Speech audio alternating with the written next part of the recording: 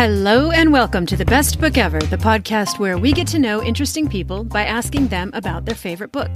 I'm your host, Julie Strauss, and today I'm so happy to welcome back one of my all-time favorite guests, my podcast twin, Malavika Praseed. Malavika's wonderful show, the Your Favorite Book podcast, is going on a temporary hiatus. And today I talked to her about what she's learned from it and how she thinks her reading life will change without the requirements of reading other people's favorite books. We also talked about her personal favorites and if her answer would change if she were to come back on my show for a single book episode. But it's not all serious book talk. We also covered the very important topics of book snacks and shelf organization. I know you're going to love hearing the brilliant Malavika Praseed talk about why she loves reading all the best books ever. Hi, Malavika. Welcome back to the Best Book Ever podcast. Hey, Julie. It's always great to be here. Listen, you are my podcast twin through the end of this year, which we will get to in a minute.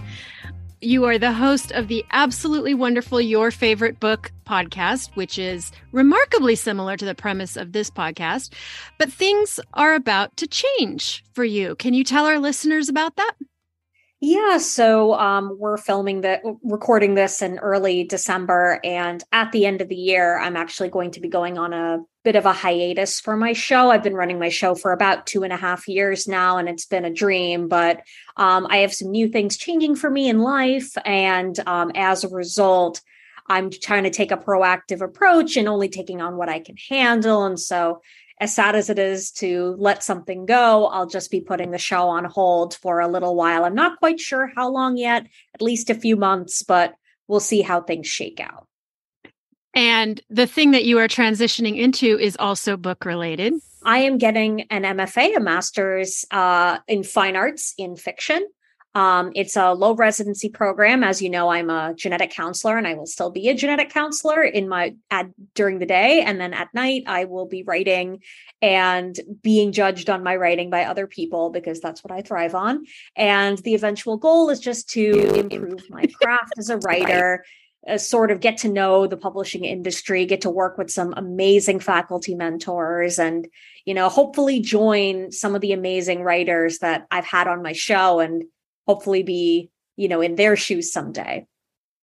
I did mention my podcast in my applications for the programs, and every program I interviewed at, they asked me about it. And the thing is, I've always said in my show, I don't consider myself an authority in anything. I'm just someone who loves books and I'm eager to learn, and I'm excited to learn from other people in this new journey of mine. What are your ultimate goals with the MFA? Like, what do you want to do? Do you want to teach? Do you want to write? Where do you think you'll go with this? Well, I have my my shoot for the moon goal and my more modest but still hopeful goal. My shoot for the moon goal is I want to win the Pulitzer Prize for fiction. My more modest goal is that I would like to be a published author. I don't know if that means full-time writing at some point in my life, but it just means that I want to make my work better. I want to get my work out there. I want to be an active submitting and publishing writer. And I think I've taken my craft kind of as far as it can go on my own. And now I'm looking for mentorship, which I know this program is going to help with. How do you think your recreational reading life will change now that you do not have the podcast? I think what has happened as a result, and I noticed this kind of whenever I studied literature in some capacity, is that the books I pick up for fun have been fluffier in general than the books I read for the show. And mostly that's just because I just want to get lost in a good story. I just want to give my mind a break. And sometimes it's a lot of my guests, not all of them pick heavier, more literary books to read. And a lot of them write said books as well. And while I really enjoy those, sometimes I just find myself getting a little tired. And so the books I've been picking up for fun have definitely been more casual. So I think without the show, I might turn more to literary reading again in my free time. Although I've still been doing some free time literary reading. I just finished the National Book Award long list, which was 10 books in 2 months. And that was a lot, but nice. I'll probably still make time for all of that. And I definitely think it's diversified quite a bit too. And I don't think that's going to change.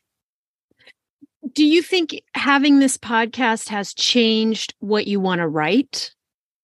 That's a really good question. I think it's affirmed what I want to write in some capacities, because I've had the privilege of interviewing a lot of authors who write in the vein that I do and have been inspirational to me as well. And kind of hearing about their journeys has made me feel, okay, I can write some of this. But it's also made me curious about other genres, other topics. It made me kind of go back into trying out short stories again, because I've interviewed some great short story writers and some great nonfiction writers. I'm like, man, maybe I should write nonfiction. It's just made me really curious about what could be in the future for me, just having all these incredible minds to pick.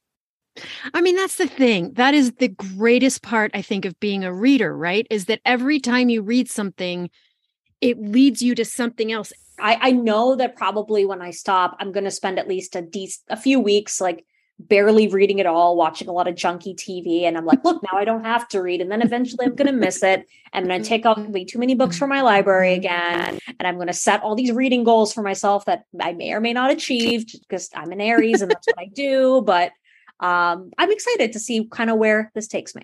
Over the course of your podcast, and as I said at the beginning of the show, we have the same premise where a guest comes on with their favorite book onto your show and you read it and discuss it with them.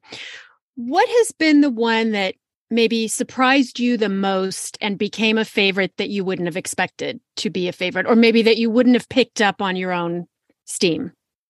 Oh, these are great questions. For me, a couple titles are coming to mind. The first one I read way back, I think in my first or second season.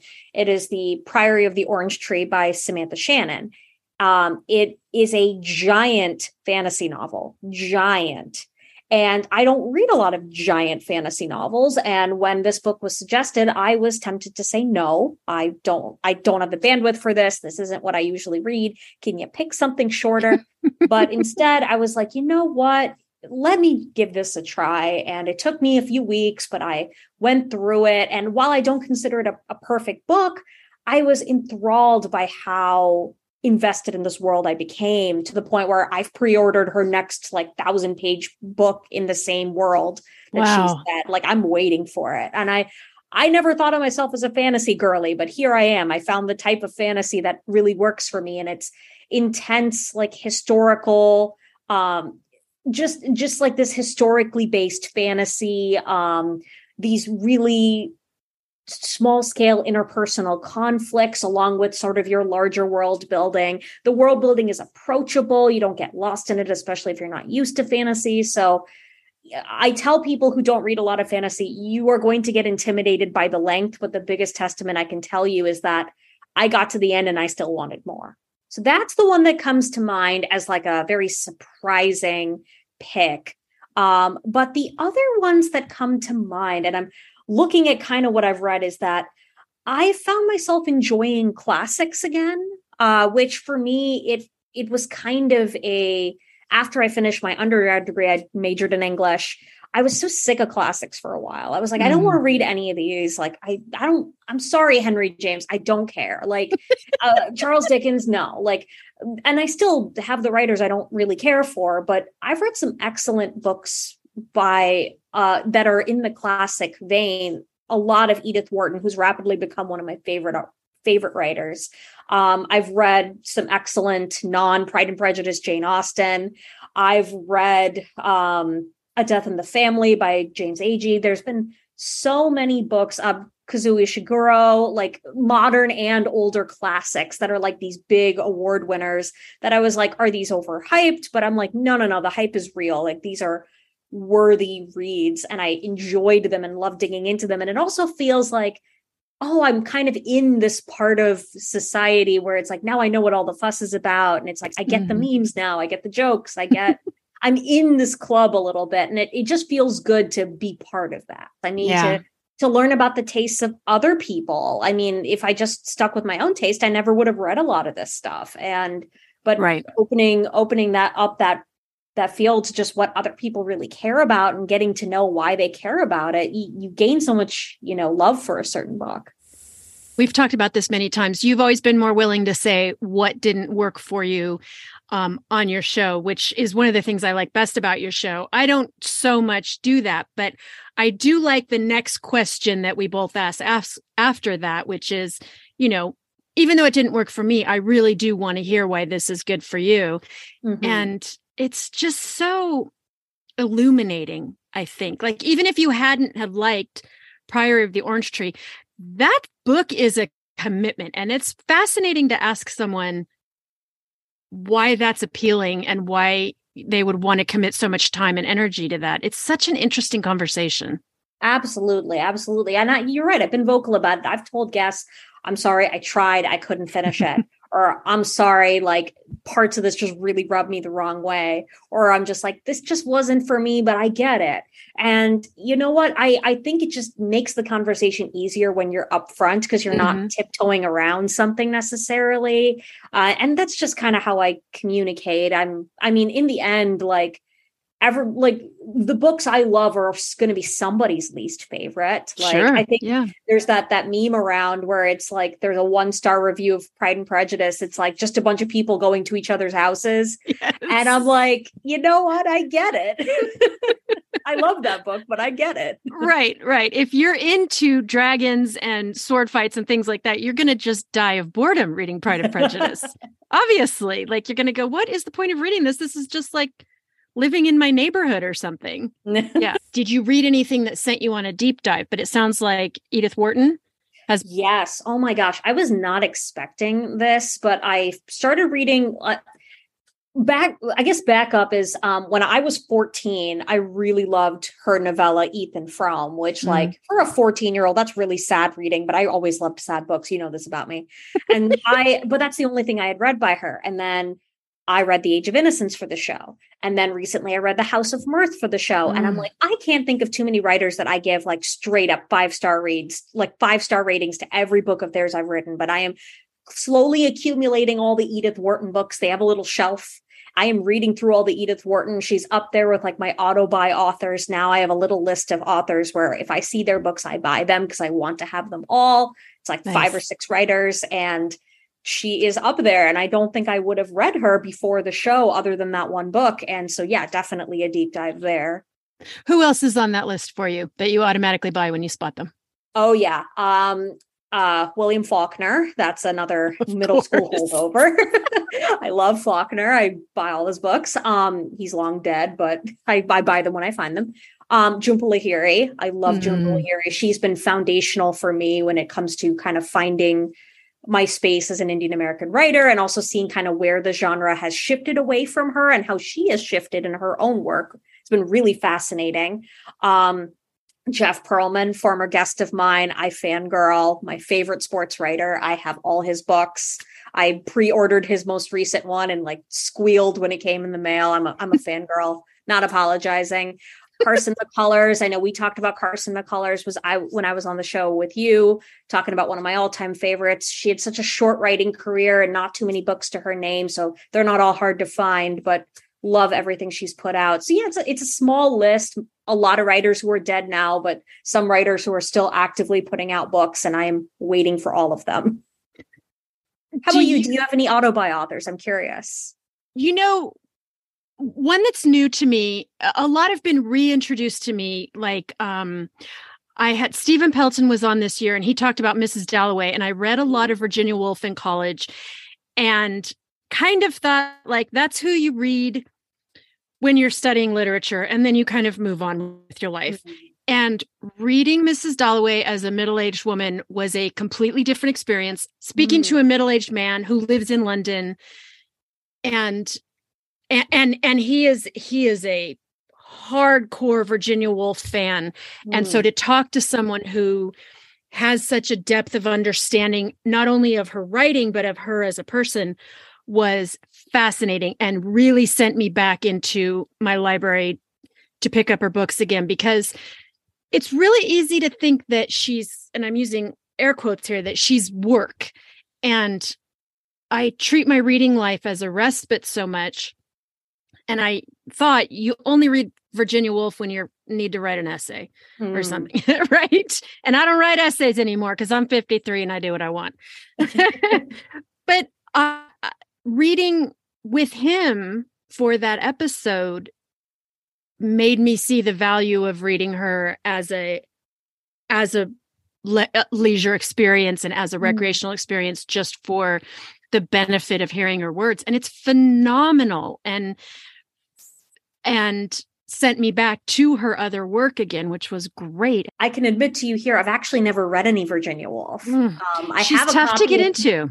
She's tough. I have a copy of Mrs. Dalloway because my younger sister, who's not a super literary person, but she took a class and Mrs. Dalloway was assigned, and she said, I loved this. You need to read this. And I bought a copy, and I've just never gotten to it. But I know she's one of those, foundational early 20th century writers that you need to get into. And I want to, for sure. I need to make time for that. I bet you'll get assigned some Mrs. Dalloway in your MFA program. Sure.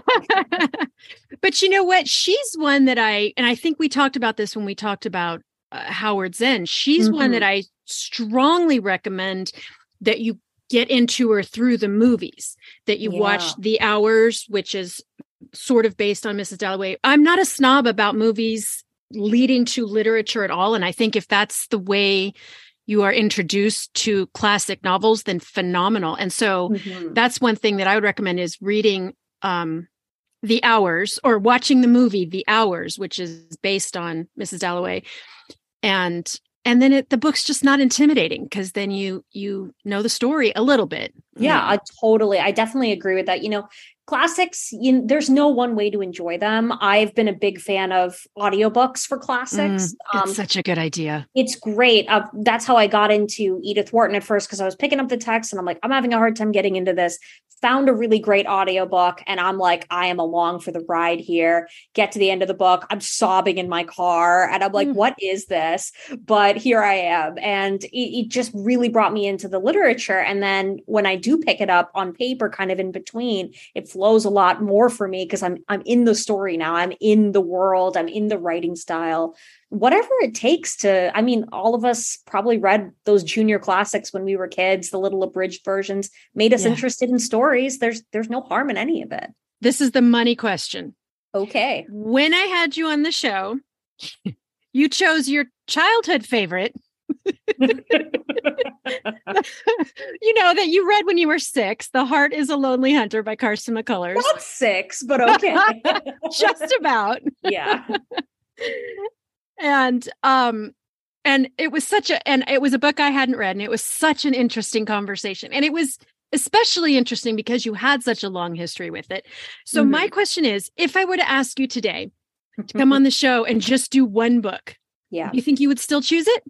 No, actually. I still love The Heart is a Lonely Hunter. I would say it's still top 5 for me, but it's a tough question. I had been holding back on you because my idea was my all-time favorite book, and I've maintained it since I was maybe 15 years old, is East of Eden by John Steinbeck. And my eventual goal was to do an episode, just me talking about East of Eden by John Steinbeck, reading it now, like really getting into it. I never really found the time. Will I probably come back to it at some point? Probably. I wanted to just really do a deep dive into why I love that book so much. But I haven't picked it up since I was about 15 years old. It's been 12 years since I've read this book. Every time I think about rereading it, I think it's going to ruin the experience a little bit. And I worry. I recommend it to everybody, but I haven't picked it up again. I would still call it my favorite, but if I was saying a book right now that is fresh in my mind that I would consider an all-time favorite for adult Malavika, knowing how I read and how that's changed, it would probably be The God of Small Things by Arundhati Roy, which I also read for this show and absolutely blew my mind. That probably is my favorite book as an adult woman, now that I've gotten into books from sort of the ancestral homeland and starting to develop myself as a writer. That book draws in so much what I love about literature and made me feel at home in so many ways, challenged me as a reader, made me invigorated about writing, absolutely blew my mind in every way. Tell me what that's It's about. Okay. So the God of Small Things basically takes place in southern India, Kerala, which is the state that my family actually immigrated from. Okay. Specifically, it follows these two twins and their very chaotic home life that they live. They sort of come from this family that runs a pickle factory or a pickle business, and it's hard to summarize this book, but essentially it's describing the tragedy that basically tore their lives apart. And the book is told non-linearly. So here's my Faulkner fangirlism coming in again. This book is an homage to the non-linear time frame. It is constantly coming back and forth in time. You are getting things written in a child's perspective, an adult's perspective.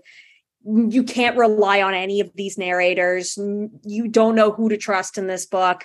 But ultimately, it is just written so beautifully as you kind of unravel what led to these tragedies in their lives.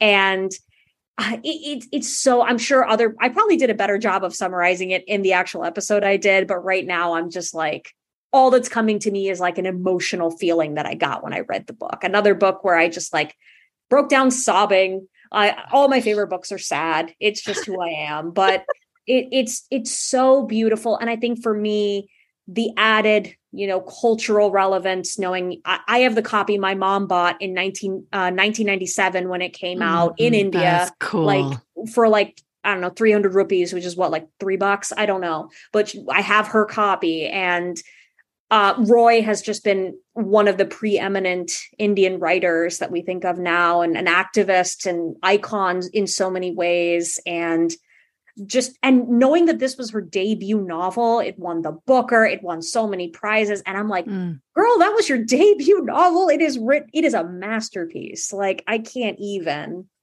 Does your mom also consider that a favorite novel?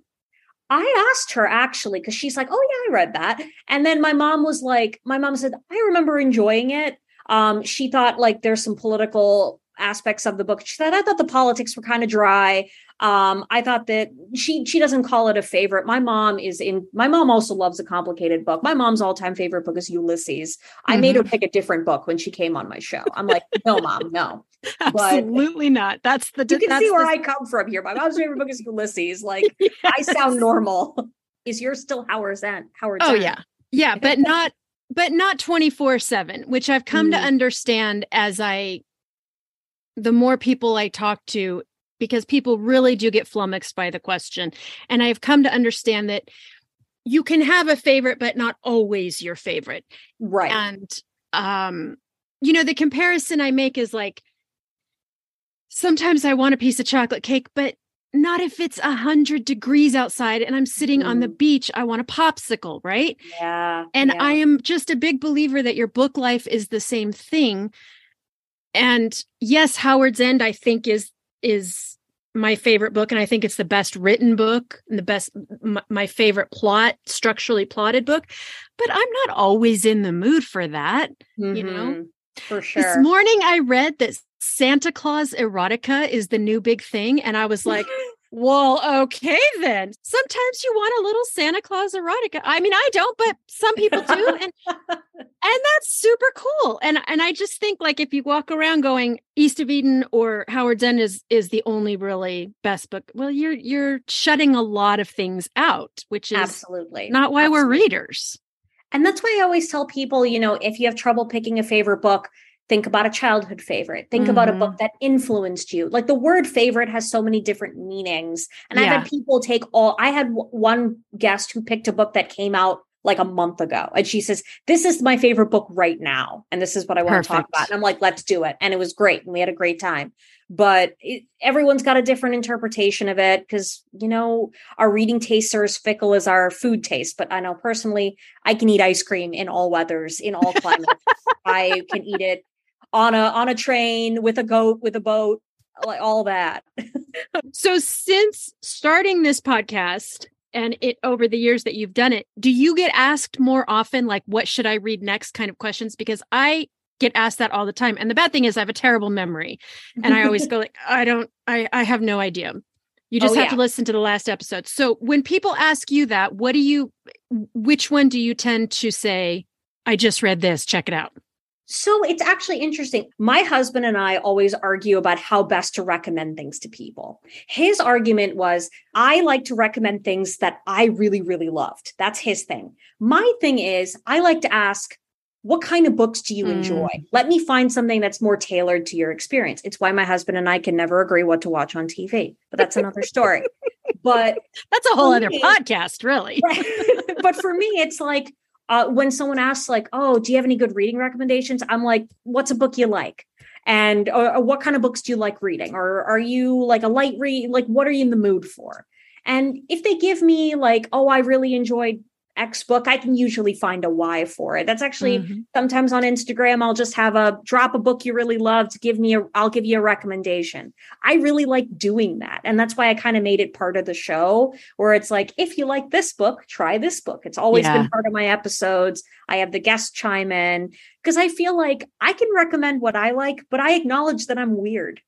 Like everybody that I tried to recommend Faulkner to, they just roll their eyes. Like my mom's like, I'm not reading any Faulkner. Like, I'm like, not you, mom, even you. And so no one's going to take me seriously on that. Although I will say I have recommended East of Eden to a few people, and at least two of them have now called it their favorite book. So I can call that a win.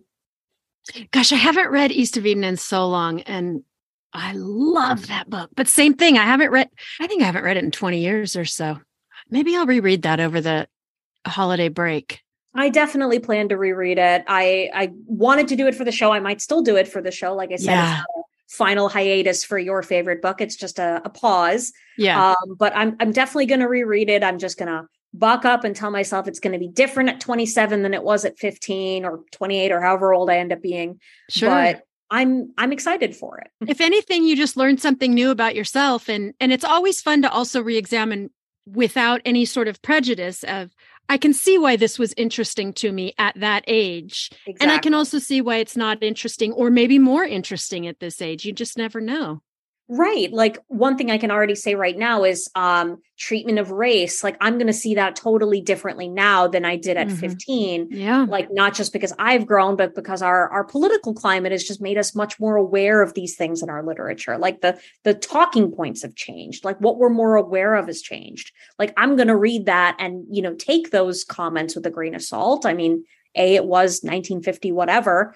But B, we've changed as a society, a lot of our perspectives. And so, I know that's going to come to mind for me, but I'm still excited for the experience.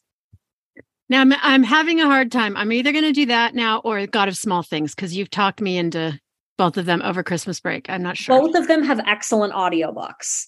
So I can recommend both for audiobooks, especially for the God of Small Things, because a lot of it does incorporate words in Malayalam, which is the native language. And it's really nice to hear that kind of spoken aloud a little bit. If you don't know how the words sound, like I could even be like, oh, that's what they're saying. But if you don't know the language, I wouldn't get it. It's the language itself is a palindrome, Malaya. I'm not spelling it correctly, but it's a palindrome. Okay. That's the language that my parents speak at home. It was my first language as a kid. I'm not fluent in it at all, but I understand it pretty well.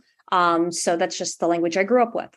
So it must have really felt like you were sinking into a favorite chair. It was the first time I had really seen that on the page. And I was, 26. And I was like, it's taken me. And then since then, I've read other books by Malayali and Malayali American writers. And I'm like, oh, wow, this is a perspective I didn't know that my heart needed, but I did. And I've put elements of that into my own work. And it just shown me like, I can just have this in my book because that's what I know. Can you tell us some other authors that you've liked, that you went searching out? Yeah. So as part of the National Book Award long list, one of the books that was longlisted and I ended up really, really loving is called All This Could Be Different by Sarah Thunkam Matthews. And she is also from Kerala. She immigrated, I think, in early adulthood, and her characters kind of come from that diaspora. And that book is much more modern. It's essentially a very millennial conflict. The main character is like 22 in her first job, trying to figure out, relationships and interpersonal things. And I loved the writing of it. I just love the casual incorporations of food I grew up eating at home and just customs and things. And it's just part of everything else. Nothing is esoticized or italicized excessively. You know, it's all just part of the language. I was bummed personally that it didn't win the National Book Award. That was one of the books I really wanted to win, but I thought it was an excellent book and really helped me feel seen, to use that term. Okay, I'm adding that to my list too. I have so many, man. Like this happens every time I talk to you. Okay, let's do a bookworm lightning round. Okay. Are you ready? I'm ready. How do you organize your bookshelves? Alphabetical order for fiction. For nonfiction, I group them by category. I once tried the color thing. I kept that for about a week. It was fun doing it. And then I'm like, I can't find anything. So same. And I took the picture for Instagram and then I immediately went, this is bullshit. This is not it. Readers don't actually do this. The ones who do, they must know all of their books inside and out. I barely know what books I own. I have definitely bought duplicate books before. And I'm like, oh, I didn't know I had this. And I'm like, so I can't do the color thing. Like, no, it's crazy. And then all the authors' books are in different places. And I'm like, I can't handle it. No, that makes me crazy not having the author's books all together, because then when I go to buy a new one, I think, I don't think I have this one, but it turns out I did. It's just that it was in the green section, not the yellow section. Yep. The other way that I organize my books is I have many bookshelves, but I have a third shelf that is my amassing collection of Pulitzer Prize winners. I'm almost done with the collection and I have those organized by year.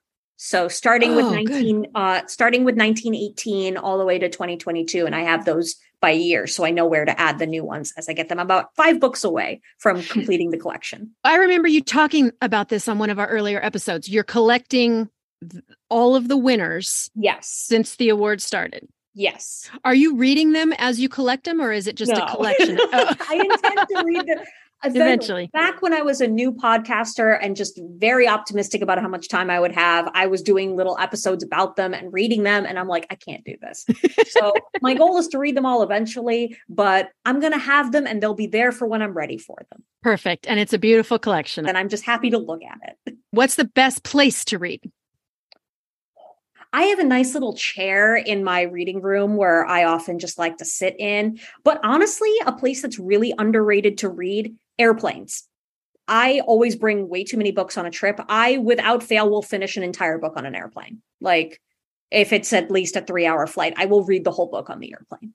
I'm just someone who, I don't watch a lot of movies, so the movies don't really appeal to me.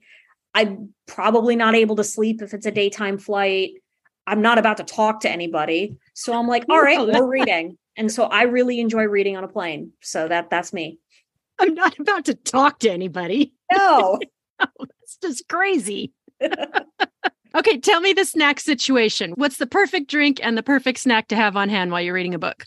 Oh my God, I love this question. It's a perfect question because it's important. Yes. So often when I'm reading, I'm not a big snacker because I tend to get distracted by food and then I forget that I'm one or the other. Yeah. But sometimes I'll have a big bowl of kettle corn or something I can mindlessly munch on, some cheese and crackers, something like that. But when I write, I write first thing in the morning when I wake up, and I always have breakfast when I write. So that's just a little ritual for myself. So there's usually always a bagel and a cup of coffee every morning when I write. So that's my snack and beverage situation. What's your snack and beverage situation? Hot tea and M&Ms. It's got to be M&Ms because otherwise you get stuff on your fingers and then it gets on the book. Now, what's your M&M of choice? There's so many types. Yes. No. Do not come at me with types. It is plain M&Ms, and that is all. Anything else, the proportions are, except for peanut M&Ms are okay. Peanuts are my go-to. I've tried the others. They don't work for me. I will say, though, I don't mind regular M&Ms. Mini M&Ms are the worst. No, they're the worst. Way too much candy coating to chocolate ratio. Any mini candy, the ratios are all the mini Reese's cups, all the mini M&Ms. The ratios are all wrong. Don't come at me. And they had those giant M&Ms for a while too. Remember those? They were plain M&Ms, but they were giant. And those were also bad because the fact is the chocolate's not all that good. So you don't want it in big. You need the right ratio. That's right. It's very important. But it was funny you were saying that it made me laugh when you said that you get distracted by the food, because my problem is if I have a bag of M&Ms and I'm reading, I tend to just shovel and keep reading. And then I look down and I go, oh my God, did you really eat all those M&Ms? Because I stopped paying attention. Right. And I'm big on like, if I have any kind of snack while I'm doing something, I have to portion the snack ahead of time. Yes. I can't take a bag with me. I have to be like, all right, here's 6 crackers and 6 pieces of cheese. Otherwise, it's going to be a problem. Yes, that's the thing about getting into our books.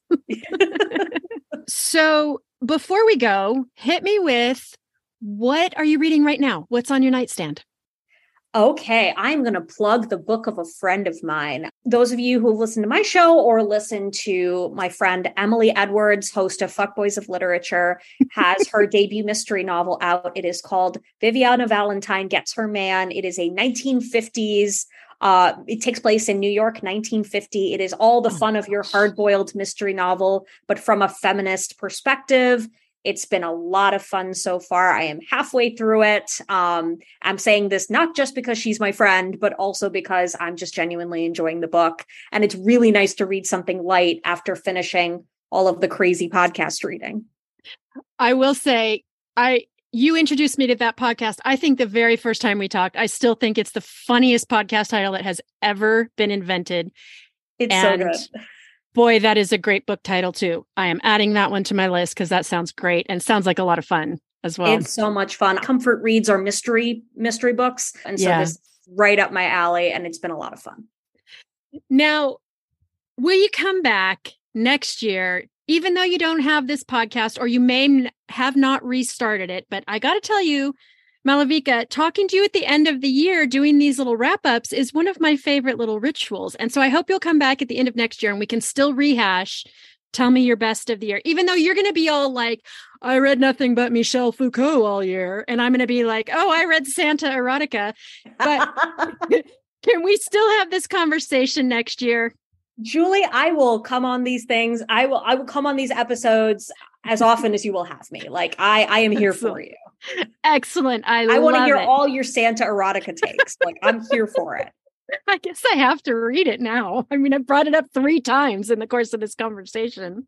Are you still writing reviews for the Chicago Review of Books? Yes, and that will not change. So for those of you that don't know, I write a monthly book review for the Chicago Review of Books. You can find me there on their website, shyreviewofbooks.com, I believe. But if you search Chicago Review of Books, you'll find it. So you'll still find me there. I will still have Instagram and Twitter. I will probably still be at YFB Podcast. I'm still going to be posting my book takes. I'll keep you all filled in with my MFA journey because I know a lot of people that follow me have been asking about it and they're thinking about that path for themselves. So I'm definitely going to be open and transparent about how that goes for me. And yeah, still going to be reading. That's never going to change. Never going to change. And thank goodness for that. Well, as always, it has been lovely talking to you. And I can't wait to talk to you again in a year and see where you are on your reading journey. And best of luck to you. And I'm going to be the first person to congratulate you when you win your Pulitzer. Thank you so much, Julie. That wraps up another year of the Best Book Ever podcast episodes. And as always, my friends, it has been a blast. I already have a few 2023 episodes in the can, and I can already tell you it's going to be a great reading year. But for now, I'm going to take a 2-week break to rest a little bit, and you know exactly what I will be doing with my spare time. Eating all the Christmas cookies, drinking all the wine, and basically reading whatever the hell I want to read. I'm really looking forward to the break, and I'm really looking forward to talking to you again in the new year. Thank you for being here with me. It's a joy to talk books with you every week and an honor to be in your podcast queue. And I am eternally grateful for you. Happy holidays. Thank you for joining me today and all year long. And as always, I will see you at the library.